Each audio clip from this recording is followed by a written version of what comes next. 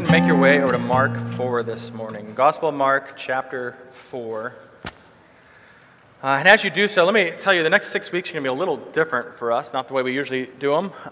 Because as a church, we are committed to expository preaching, meaning that the overwhelming majority of our preaching is not on a topic, but rather we take a passage of Scripture and we unpack it and we explain all the details, we explain what it means before applying it to our life. And yet, these next few weeks, we're going to be in the Scriptures for sure, but strictly speaking, these are not expositional sermons, and I get that. Even today, we'll be talking about expository preaching, and yet it's not an expository sermon. Oh, the irony, I get it. That's what it is. And so what we're beginning today is to look at our 6 core values as a church, and then after that, we'll be back in the Gospel of Luke, and we'll pick up on that and just go forward to finish that up. So, and I'll be saying these every week, but our 6 core values are this, that we are dependent upon the ordinary means of grace, that we will live in covenant community, that we will participate in worship and Sabbath, that we are eagerly making disciples of Christ, that we are engaged in serving the community, and that we are active in church planting and mission sending. And foundational to all of these is the glorious gospel of our Lord Jesus Christ, which we believe, which we rest in, which is of course, foundational to all those things. So here's the thing about dealing with our core values right now. You ever made a New Year's resolution or a goal at the beginning of the year, and you know how it's kind of fun in that moment when you commit because you're like, these are the things I'm going to do, right? I'm going to meet with the Lord in the Word every single morning. I'm going to get up at 5:30. I'm going to do that. I'm going to lose 20 pounds this year, and you have this list of all these things you're going to do, and it's going to be great. That's what it was like thinking through core values before we actually started as a church officially, right? 8 years ago, as these were being put together. It was easy to say, this is who we're going to be, and this is what we're going to do, and it's going to be great, and everything's going to work out wonderful. But it's a little different, isn't it, when you get to July with your goals, your New Year's resolutions, whatever you want to call them, right? And you realize, oh, you know what? I've only gotten up and met with the Lord like half the time, and I'm probably like 3 to 10 pounds heavier than I was in January 1st. There's a little bit of feeling that as we dig into our core values here these 8 years later. The realization that in some regards, dreams are not reality, and some of them we've lived out well, but other of them, not in the way that we've hoped we could have. Now, and again, there are many areas of strength and to thank the Lord for, but there's also areas of weakness and even failure that we've got to just own up to and be real, and that's a big reason for doing this, honestly, to improve. To grow, to put the train back on the tracks where, areas where maybe we've fallen off the tracks. And so these weeks are going to be a bit of retrospect, a bit of recalibration, and God willing encouragement as we look to our core values, as we look to why we hold these and seek to live them out better. And so, like I said, there's not a central text today, but we are going to expound rather. But we are going to be in various texts, and we're going to start with Mark 4, verses 26 through 29. And the reason is, if you're new here, you might not know this. You've been around a while, you probably know this. It's been like a theme verse for us since day one, as just kind of understanding ministry. And you see, in Mark 4, Jesus is speaking.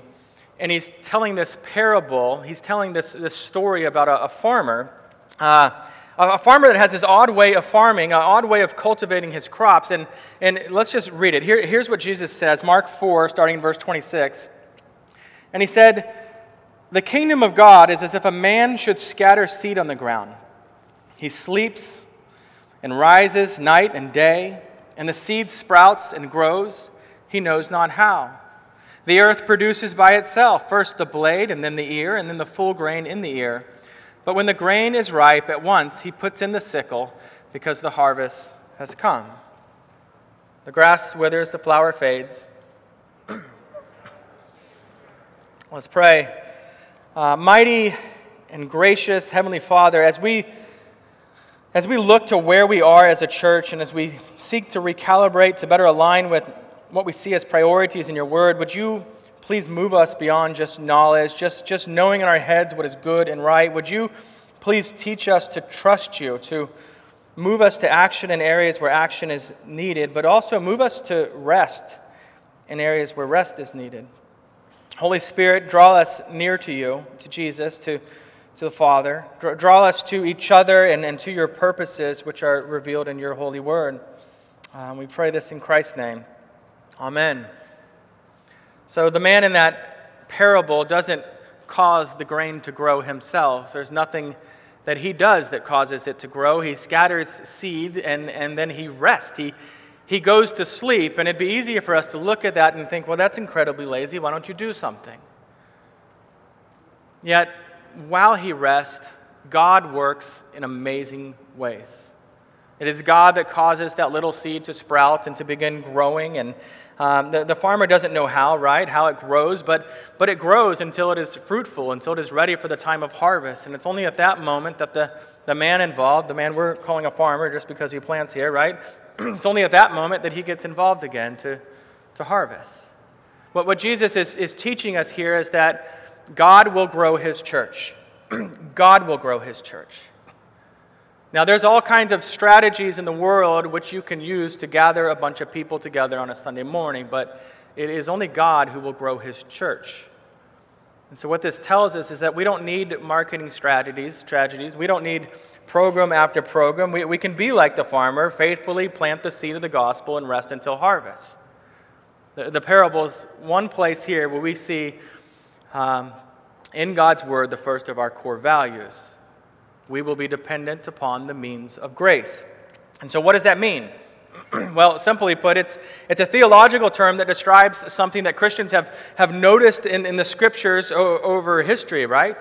Kind of like the word Trinity. Trinity is not a biblical word. It doesn't show up anywhere in the scriptures. And yet the concept that God is one, and yet he has three persons, Father, Son, and the Holy Spirit, is clearly seen in the scriptures. And so we have this term for it. We call it the Trinity, right? It explains something that is true in Scripture. And that's the way ordinary means of grace is. So let me explain ordinary means of grace. The term means is an action, right? It's a system by which a result is brought about, right? How does something happen? And see, just as God has designed that a plant will grow by water and soil and sunlight, so God has ordained that the souls of men and women are redeemed, restored, and nourished through simple God-ordained means. Ligon Duncan explains the ordinary means of grace as the means to get us to God, to get us into fellowship with God, to get us a taste of the Lord, to get us the experience of God. These means are called ordinary, not because they are without power, as if they're weak somehow, not because they lack extraordinary results that come as a result, but because they are how God ordinarily transforms his people. These are the things that God graciously uses to draw us to himself and to make us more like Christ. Now, can God work outside of these ordinary means? Of course he can. He's God. As Ray Ortlund, right, who's the father of Dane Ortlund, I don't know if any of you read that book, Gentle and Lowly, recently, but his dad, he says this: God does not limit himself to his wonderful means of grace, but if we are wondering where we can be sure to find the Lord, the answer is his standard means of grace made effective by his own living presence. See, you might think of it this way. If you're out in the wilderness, right, before indoor plumbing and all that kind of thing, and you're wondering, right, where are we going to settle? Where are we going to go? Where are we going to find water that we need on a regular basis? It would be absolutely true that you could step back and say, you know what, it rains places, so maybe we just wait and see where rain falls, which can occur anytime in any place. But you can be absolutely certain that water is going to be found in the river. That's why you build your home next to the river. That's why we build our lives around these means of grace. And so what specifically are the means of grace? You might be wondering at this point. See, nearly 400 years ago, when our doctrinal statement, right, the Westminster Standards, was being written, and in question 88 of the Shorter Catechism, they said this. They said, the outward and ordinary means whereby Christ communicates to us the benefits of redemption and are his ordinances, especially the word, sacraments, and prayer, all which are made effectual to the elect for salvation. So you hear that? The ministry of the word, prayer, and the sacraments. These are means by which God exposes our sin and shows us our need for Christ, and throughout the days of our lives renews our faith. which also means this: if we wander away from the means of grace, if we wander away from these gifts of the Lord for us, we are less likely to grow in our faith and to find rest in the grace of God to us. And you know that from experience. Many of you do. See, the means of grace are freeing for us, because no matter how long we have been walking with the Lord, as R.C. Sproul puts it here, he says, in His grace and in His wisdom, God has provided ways by which we can regularly have our faith in His promises fortified. Prayer, the preaching of the Word, and the sacraments. These are not elaborate or fancy methods of giving us what we need to confirm our trust in Christ. To an outside observer, they do not seem special at all. After all, they make use of rather common things, such as human speech, bread, wine, water. But by faith, in the work of the Spirit, these common elements are used to do an uncommon work, the confirmation of our trust in Jesus and the strengthening of our wills to flee from sin and to rest in Christ alone. Okay, so what does that mean for us as a church, as a particular body of believers in a particular place? You see, by making a commitment to the ordinary means of grace, we're saying that we are going to resist putting our hope in marketing strategies, in trendy movements, in the exhausting hype of trying to create some massive events, theme days, entertaining bait and switches, as means for evangelism and discipleship of God's people. And instead, we're going to just trust what the Lord has ordained for His people.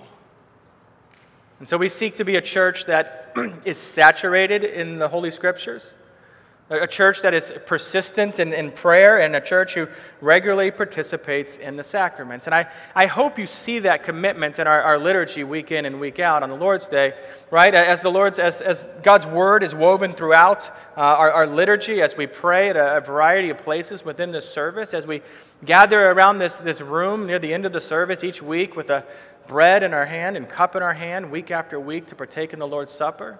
I hope this is true in your life and in the life of your family over, the rest of today and the other 6 days. And so this morning, I do want to touch a little bit on each one of these categories, Scripture, prayer, and the sacraments. And we'll start with the Scriptures here, right? God's Word is powerful for evangelism. As Romans 10:17 tells us, right? Faith comes from hearing, and hearing through the Word of Christ. That's what we see throughout the book of Acts, if you've read it or if you've been at the men's study going through it, right? They proclaim the gospel and people come to faith. There's no trickery going on. There's no manipulation going on. They proclaim the gospel and people come to faith. And through it, right, we just see God call sinners to believe in Christ, and they do. Furthermore, when the apostle was encouraging a young pastor named Timothy in evangelism and discipleship in 2 Timothy 3:14 through 17, this is what Paul tells him. He says, "Continue in what you have learned and have firmly believed, knowing from whom you have learned it, and how from childhood you have been acquainted with the sacred writings, which are able to make you wise for salvation through faith in Jesus Christ." And then that famous verse that most of you know, right? All Scripture is breathed out by God and profitable for teaching, for reproof, for correction, and for training in righteousness, that the man of God may be complete, equipped for every good work. You get that? This book that we so often neglect in our lives is profitable for us in these 4 ways specifically, right? It will teach you. God's Word teaches us how to live as God's children in God's world. This teaches us who God is, who we are, what we're to believe about God, about the Trinity, angels, demons, sin, salvation, sanctification, forgiveness. It teaches us about manhood and womanhood and marriage and singleness and love and anger and anxiety and hope, and about God's sovereign work in the world. It teaches us all things that pertain to life and godliness. It also says here that the Word serves as a reproof. It rebukes us when we are wrong in our thinking or wrong in our way of living out our life. It brings about conviction in the heart of a believer. 2 Timothy also says the Word is for our correction. You see, whereas reproof informs us of what we're doing sinfully, correction shows us the right way to do something.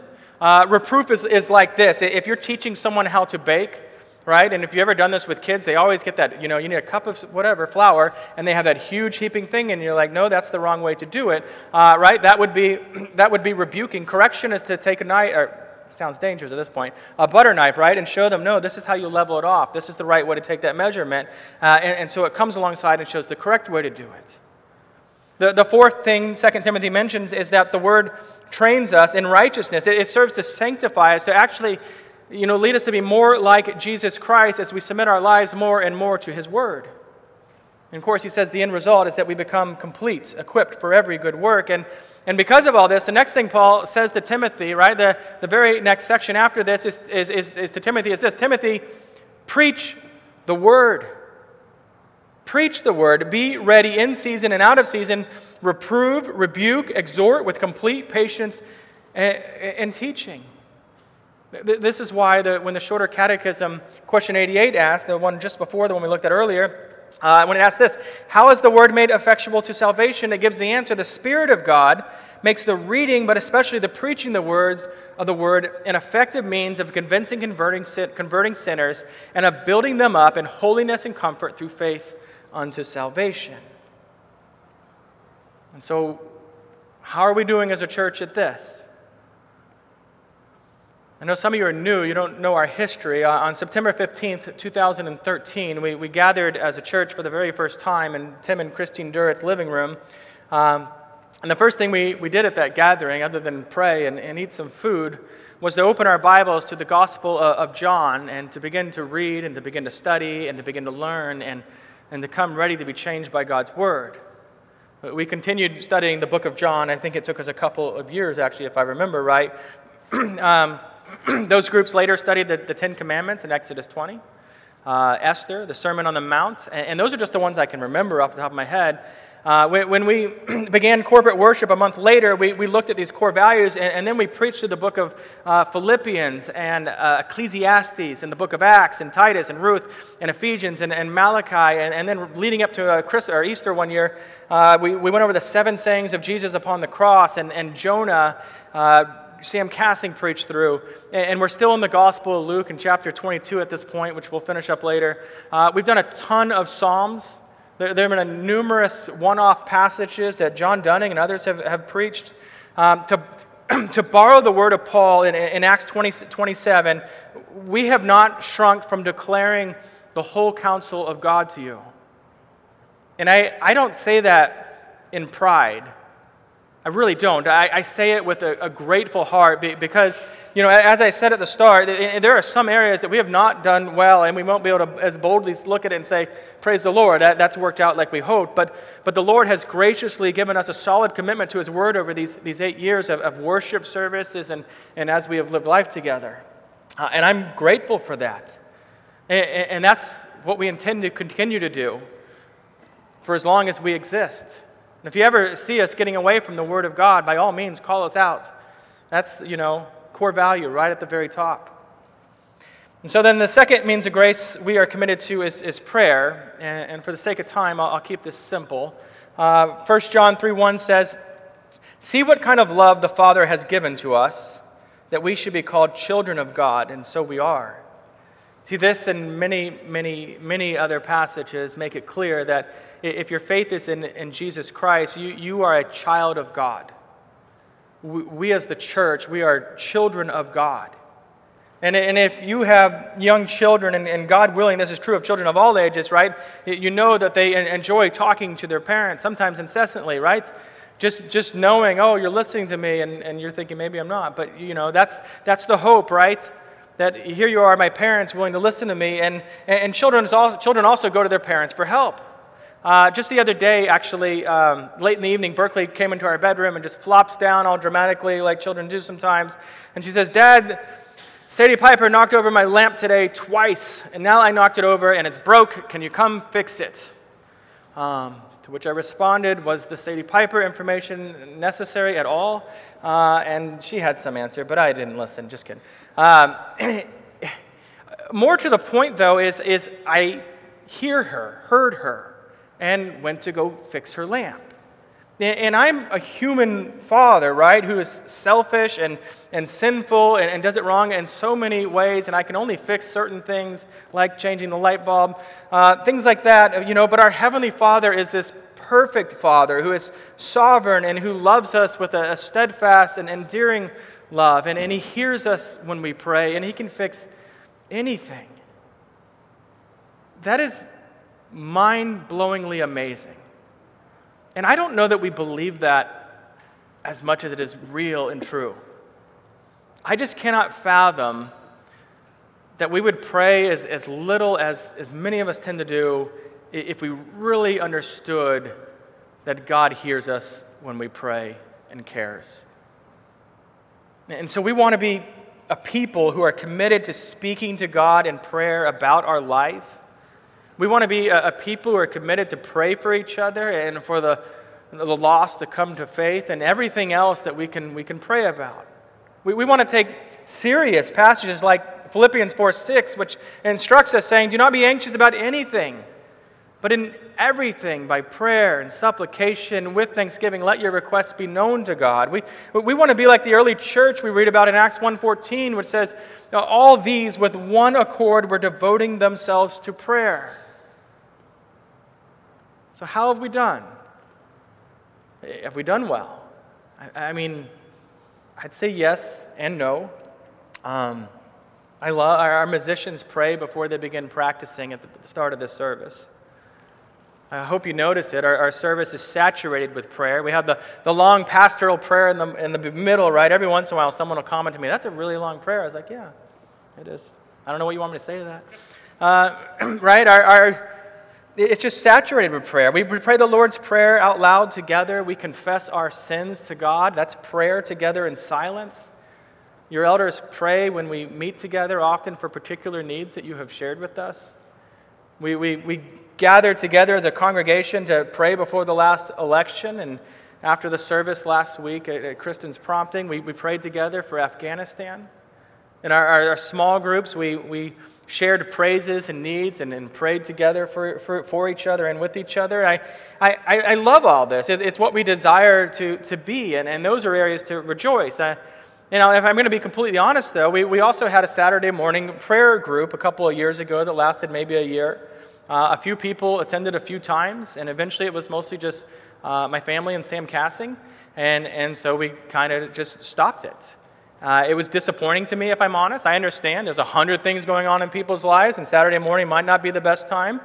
And that's what it is, right? I wish we were quicker, myself included, to hear things from people when people complain or are worried about something, to just stop and pray with them right on the moment. I think we're quick to tell people we'll pray for them, not always so quick to just stop and do it. Yeah, so I mean, it's both, right? As I reflect on prayer, my prayer has been that God will continue to make us a people who are more and more and more committed to bring our praises and our requests and our anxieties and everything else to God in prayer. And that we'd be quick to pray for each other and for the community and the nation and so on. And so in lieu of small groups this year, I'm asking that our men's and women's groups, that as they finish up each week, that they would take some time to just share some prayer requests and pray for each other. And here's what you can do if you're there, if you're able to participate in that. Be vulnerable. Be willing to share things that you need prayer for, right? Set the example by asking for that, and so we can start growing in that area. Also, on any given Sunday, you can pull aside any of the elders, or really you can pull aside just about anybody in this room, whether you know them or not, and I'm confident they will be more than happy to pray with you in that moment. Also, during the week, you can call, you can text any of our elders. We'd love to pray with you that way. We actually have an email address that you can send to if you just want to share it with all four of us at one time. It's easy to remember, prayer@manhattanpres.com. And so let's seek to be people who are committed to prayer in all areas, that we trust our Lord hears us and can work. And this brings us to the third means of grace, which is the sacraments, right? Defined in the catechism, shorter catechism, as a holy ordinance instituted by Christ, wherein by sensible signs Christ and the benefits of the new covenant are represented, sealed, and applied to believers. There's two sacraments, baptism and the Lord's Supper. And if you know anything about the sacraments, you know there's not a chance that I can explain them in any way that is sufficient in the time that we have this morning left. And still, I do want to start with this. I do want to say that the sacraments are more about the promise of God than they are about your profession of faith. They're more about his faithfulness than ours. And so every time we participate in the Lord's Supper and every baptism points us to God's promise of grace to sinners who are redeemed by the blood of Christ. That's why, why they're called signs, right? They aren't Jesus, but they point to Jesus and the grace that we receive in Christ. It's kind of like a wedding ring, right? It visibly confirms the promise of love and commitment between a husband and a wife. It doesn't make it so. It's not absolutely necessary that but that's what it communicates. Specifically speaking of the Lord's Supper, it's often been referred to even as a covenantal meal. Because as we gather to worship God, the covenant that he has established with us is renewed. Again, to take marriage as an example, it's kind of like when you see people renew their wedding vows, right? They're not negating the old ones and starting a new one. They're not saying, forget that, let's try again. It's a reminder of the vows which have been made to each other, and as they state them again, they're just renewing that. The goal is to strengthen their marriage going forward. Now each time we gather together to worship God, then his covenant with us is renewed. God communicates that he is our God, and Jesus has redeemed us by his death upon the cross. These things are renewed. And we renew that, indeed, God, you are our God, and we are your beloved people. We're renewing that. You are our God. And of course, the Lord's Supper is more than simply remembering, though. It's, as 1 Corinthians 10:16 says, the cup of blessing that we bless, is it not participation in the blood of Christ? The bread that we break, is it not participation in the body of Christ? You see, as weird as it might sound to you, when we partake of the Lord's Supper, Jesus is spiritually present with us in a unique way. And if you want to parse that out, you're going to have a little bit of trouble, right? There's a mystery going on here. But there is this presence in a unique way of our Savior here with us to nourish and encourage us. See, the sacraments are also a verbal and visual representation of the gospel. When we partake of the bread and the cup, and you and I are reminded again and again that we are sinners and that we are in need of a Savior, we're in need of Jesus, who is our Savior. Your unbelieving friends and families that come and visit, right? They hear the gospel every week in one way or another as the Lord's Supper is presented and participated in. There's an aspect of that. Some people even call it the Reformed altar call because of that.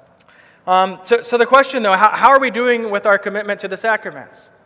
Well, we baptize new believers. We baptize covenant children as often as we have reason to do so, and we love to do that. Let me say here, if you trust in Jesus for the forgiveness of sin and you've not been baptized, I cannot encourage you enough to do so. It's not necessary for salvation, but because God's word calls you to do so. As far as the Lord's Supper, this is our 378th service today, and we've served this Lord's Supper 376 times. 2 times we've not done it. Everyone was under church discipline. Just kidding.